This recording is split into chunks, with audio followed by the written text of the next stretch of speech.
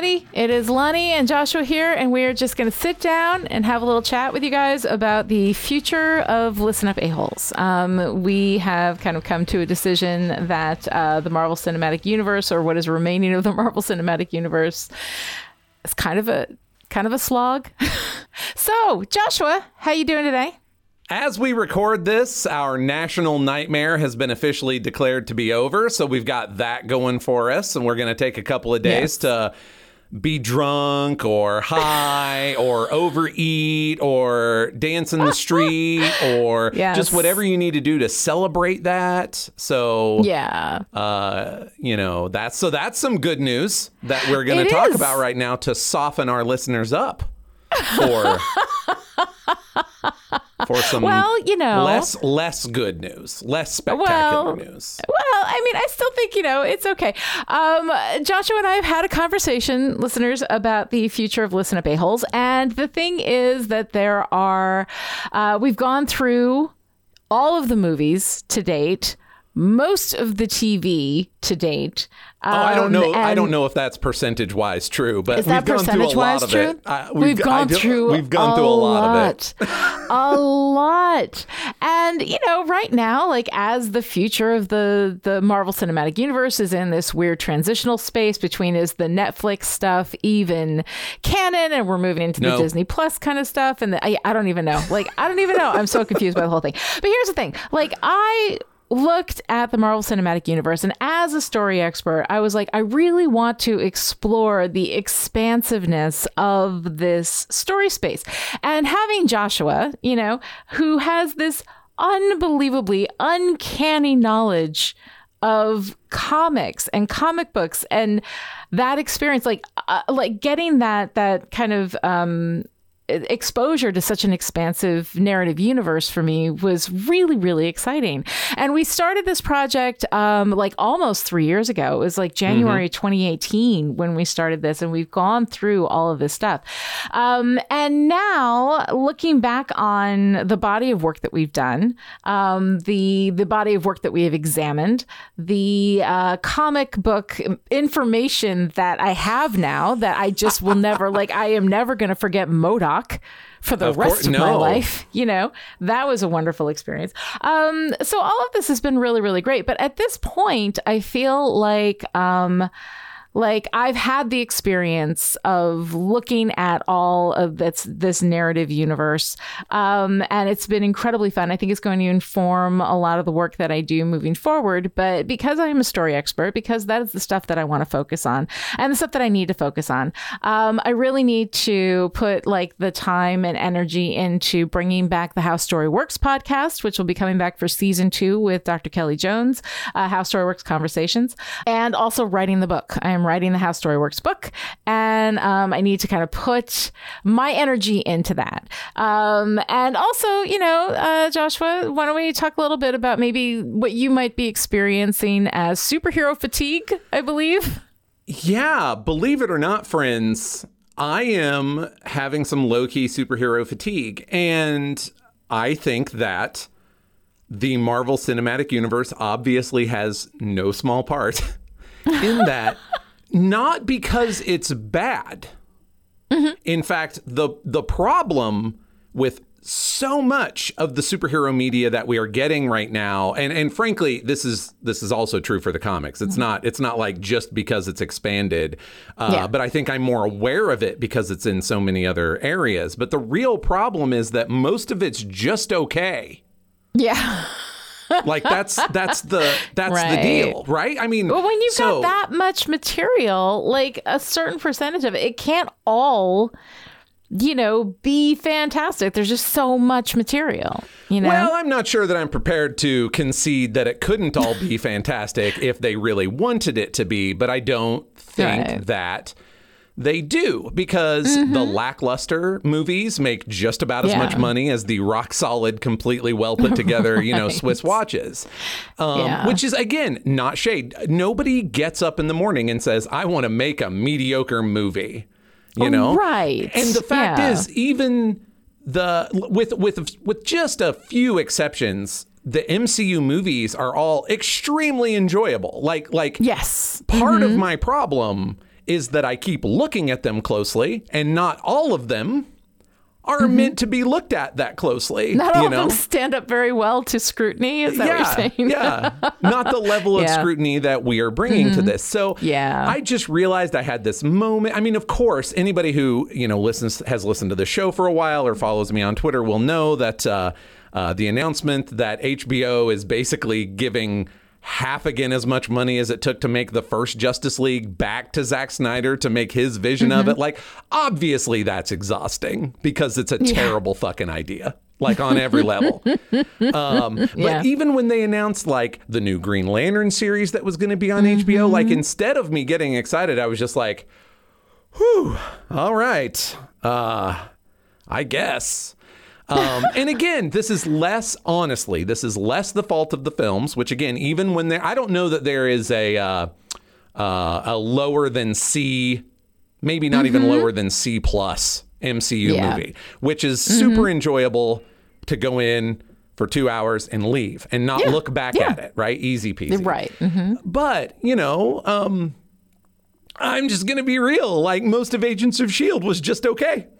Like, I really enjoyed Agents of S.H.I.E.L.D. You really like it. I enjoyed it more than you did, definitely. But this is a really interesting thing where you were very much there for the characters, which is a completely reasonable option, right? Like, of course, caring about these characters is going to carry you through. I just recently finished the Avatar: The Last Airbender sequel for the first time, Legend of Korra.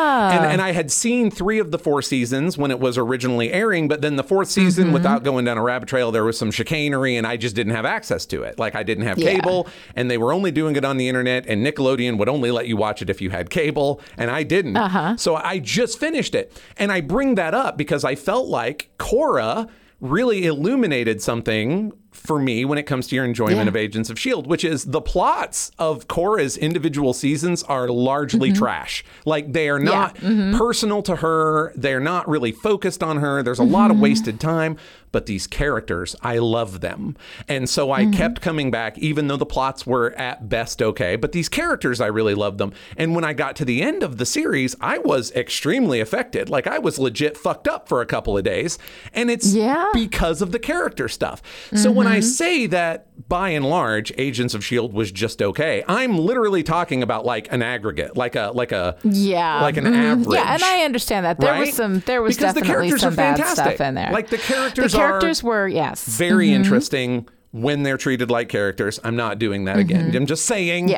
Anybody who wants to understand what we're talking about can listen to all the podcasts. We talked about it for hours on end. Yes. But the Netflix stuff is much more miss than hit. Let me rephrase. The Netflix stuff that I have seen is much more miss than hit. Yeah. And that's really hard to like look at the bulk, because there's still a lot of that for us to look at. That's really hard. I never actually got around to Runaways or Cloak and Dagger. Like, I'm interested, but I never got around to them. And they were kind of, network television, which I expect to enjoy, but maybe not necessarily to be able to hold the weight of me staring directly at it. Up to the scrutiny. Exactly. When you're looking at, and I mean, this is the thing, when you're doing a project like this that is so expansive, the delta in quality that you're going to encounter is going to be so wide, because when you're working, if you're looking at one show, and you're just walking through that, and then what you're dealing with, how much of it is wheat and how much is chaff, what you're dealing with, when you're doing something as expansive as the entire MCU, there's such a broad span of different levels of quality that you're going to deal with.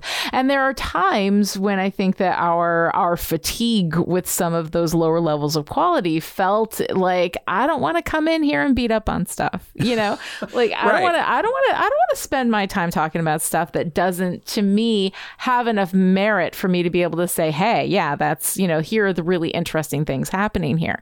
And tearing things apart is never part of my interest. My interest is not in tearing things apart. My interest is in looking deeply at what's there, finding the interesting things. And when sometimes there isn't that much interesting there, then it ends up being, well, I hated that, And that's not again, a good time maybe for there's me. enough for one time, right? Like maybe there's enough for one time. I honestly, when we started this project, I stopped watching new Netflix stuff. Like that was long enough ago that new seasons of Netflix stuff were coming out, and I stopped watching them because I just couldn't deal with knowing whether I was going to want to come back to it a second time before I did it. I was like, I don't want to know. I'd rather come in a blank slate and have my commentary be a little shallower rather than me come back and be like, oh God, this one is going to be another. Am I going to have to deal with this again? Yeah, what is this? So I just stopped. You know, I was like, I'll just experience it the one time, and at least I'll have that. You know, that optimism or whatever going in.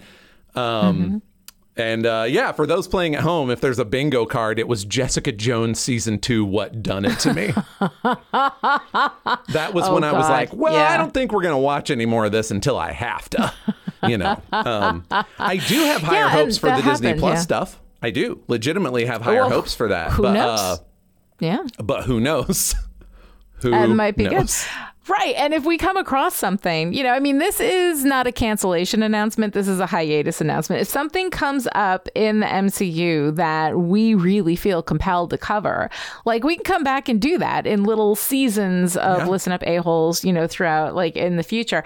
But for right now, I think that just our energies are better spent in other areas, you know, and things that we need to do. And, you know, it doesn't mean that we're not going to be working together. Joshua is one of my best friends. I absolutely love him. Honestly, part of the reason why we kept going as long as we did was because I was like, oh, but I want to see Joshua. You know, I want to hang out with Joshua. And so we will look for opportunities for us to work together in the future, definitely. But for right now, this is a hiatus announcement for Listen Up A-Holes. And I have to say, like, one of the things we always end with is, what's your favorite part? And so we were talking about that like earlier in the week, about when we come and have this discussion, we want to talk about like, what was our favorite part of like the Listen Up A-Holes experience? And for me, in general, it was the 4-color facts. I absolutely adore the level of research that you went to, the bonkers shit that you would pull up out of, you know, this wild mass of work that had been done, you know, since the early, you know, 20th century.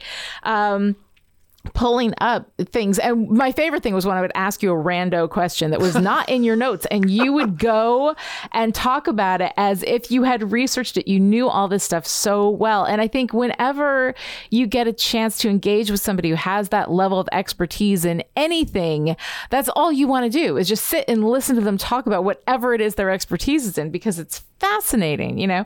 So I really love that. I think specifically, I loved your whole run on Hive, especially when it came down to Nazi Esperanto, which was one of the things that maybe he cut out so much of my laughter. I was laughing breathless for like 5 minutes, and Joshua cut that out of the edit.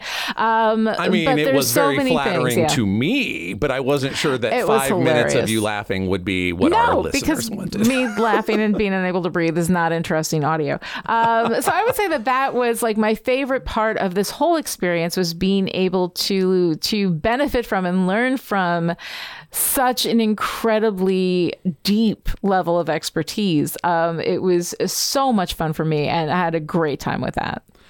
Well, that makes me feel really good, honestly, because boy, you'd have to go all the way back to the 0 episode to get a little of the background. But I mean, I've obviously been listening to you for some time before we started working together. And so me being able to do that for you does my heart good, since you have done it for me for so long during this podcast, but also before this podcast. So my favorite part, honestly, it's probably also tied to the 4-color facts, because I really did play to an audience of one. Like, if everybody else who was listening was entertained by the 4-color facts, great. Like, that is what I also wanted our listeners to be entertained. But I felt like, it's like, if I can hook Lonnie in here, then they'll be fine.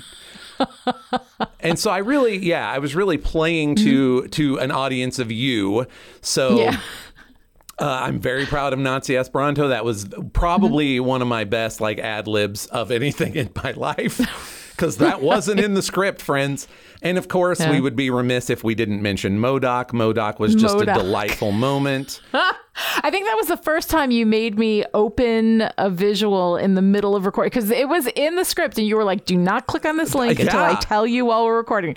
And then I clicked on the link and I was like, oh my God. So all of that was an absolute genuine in the moment reaction. And it was hilarious. And incidentally, probably the D+ show that I'm most excited about is the MODOK workplace comedy.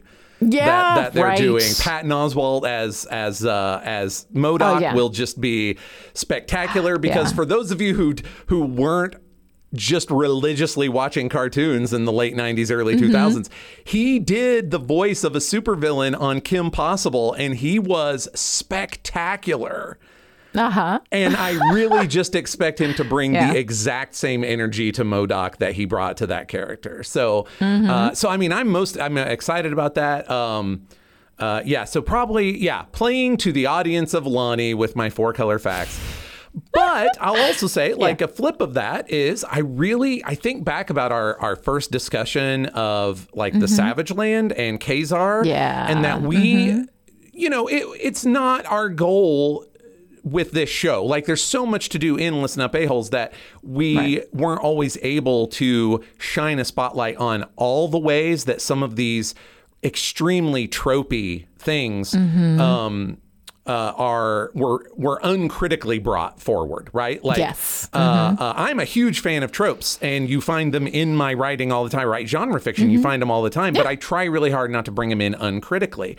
And but we weren't always able to just like go hard on that aspect. And when we got some pushback, some really good and effective and useful pushback on the Savage Land, especially, and we came back and kind of did an addendum where I got to go further back and talk about like noble, like please, again, these are not my names, these are just what they are, but like that noble savage stuff, and or the great white savior in the jungle, because Ka-Zar is just Tarzan and Tarzan is just Mowgli, and you know all that. Mowgli is not white. But, you know, that same kind of like, let's bring civilization to the animals and back from the animals. And I just, it was the pushback was an opportunity to go a little deeper into the source material, which was exciting. We were not, lit a flame in effigy. It was, hey, you guys might want to come back to that. And we were like, you know what, you have a point. And it was great. Like, it was really strong. So those opportunities were really my second favorite, after causing you to wheeze laugh into the microphone. Or to just be like, this is the other one. As much as the wheeze laughs were really fun, I also really appreciated the many moments that you were like, that's not real. And I was like, I have receipts. Like, I can cite issues and you can go look. But you were like, that's not a real thing. You're trying to slip one past me. And I was like, really not. That's the thing about these comic books that are just so, like, I had no idea the level of just insanity involved in these comic books, you know, and it's so not even insanity, but just like the expanse of them, the things that they touch on, and the ways in which, you know, like our stories reflect us back at ourselves. And so you have this long list of stories that have been told and reflecting us back at ourselves since like the early 20th century, and having the study of that as something that can help you read our culture. I mean, there is the PhD dissertation in that, you know. Oh, good Lord, I love that. Yes, absolutely. So, yeah. I mean, to look at someone like Superman is to look at the history of the United States throughout the 20th century. Absolutely. It's not always a flattering reflection, but it's always an interesting one. No, it is not. That's true. And to be able to see where those tropes are brought forward in ways that are really good and interesting, and that reframe them and give you an insight into your cultural predecessors while not just rubber stamping them. Like, when it's good, man, it is amazing. And the problem is when it's bad, it is fucking terrible. And I feel like that aspect of superhero fiction has definitely rolled forward into these other, these other approaches. Yeah. And now, unlike when I was a kid and I could basically go to the grocery store and Walden Books once a month and read everything there was to read that was superheroes, I could do that and did do that with no guilt. I would do it again. I would do it now if it were still a thing that I could do. Is not a wasted youth. Yes. No, well, No. But now there's so much, there's so much more than that. Like, I want to watch all the great stuff, but I don't have all the energy in the world to sift through the stuff that's less great to get to that, and the problems of network television. And, it's just, there's a lot. And I'll be a serious thing for me. Is that I started to get very jealous of all of this extremely in-depth, critique and thematic work that you got to do on like Still Pretty and Still Dead. Yeah. And it's just not available to us here because there's so much going on. We can be extremely broad, but not very deep, honestly. Right. And and I was to the point, like after Endgame, where I was like, I want to stop doing everything and just go back and really look at like just Steve Rogers or just Tony, the people who got endings, just Natasha, and look at that. And maybe that's a thing we'll come back and do that. That's definitely I don't want to promise possible. anything, but boy, that feels like a good How Story Works crossover, I think it actually really could be. And the thing is that we will be looking for opportunities to work together and to do things together, absolutely, in the future. But yeah, we're not really sure exactly what that's going to be, but we promise that whenever we come up with anything, you guys will know. You can follow us on Twitter. I am at Lonnie Diane Rich. And let me say, I'm at Joshua Unruh on Twitter. You should absolutely be watching my Twitter because I got some new things in the works. But also, if you just crave your superhero talk fix from me, I have other superhero podcasts that are not going away, where I do get to go quite a bit more in Very depth. Deep.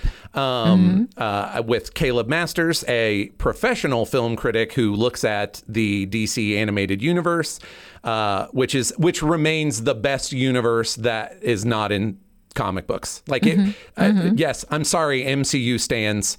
The DC animated universe is still better. I'm sorry. It's close. I'm telling you it's close. But and so I get to look at that really closely. And I think this is going to free time up for me to go back to Superhero University, which was always a really research intensive thing. And I ended it looking at the first 4 issues of Grant Morrison's 5+ year run on all the Batman titles. And just this week, Grant Morrison came out as non-binary. 60, it came out as non-binary. And that reframes all of work.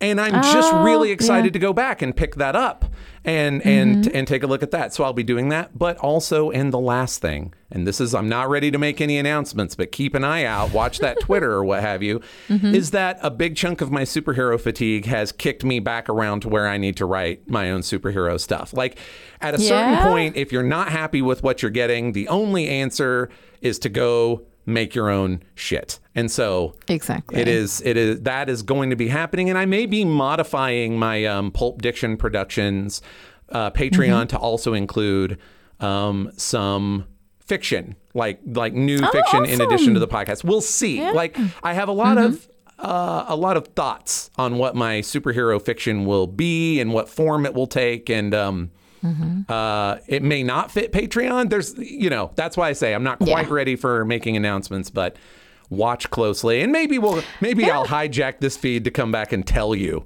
when I definitely have my stuff figured out there. Yeah, absolutely.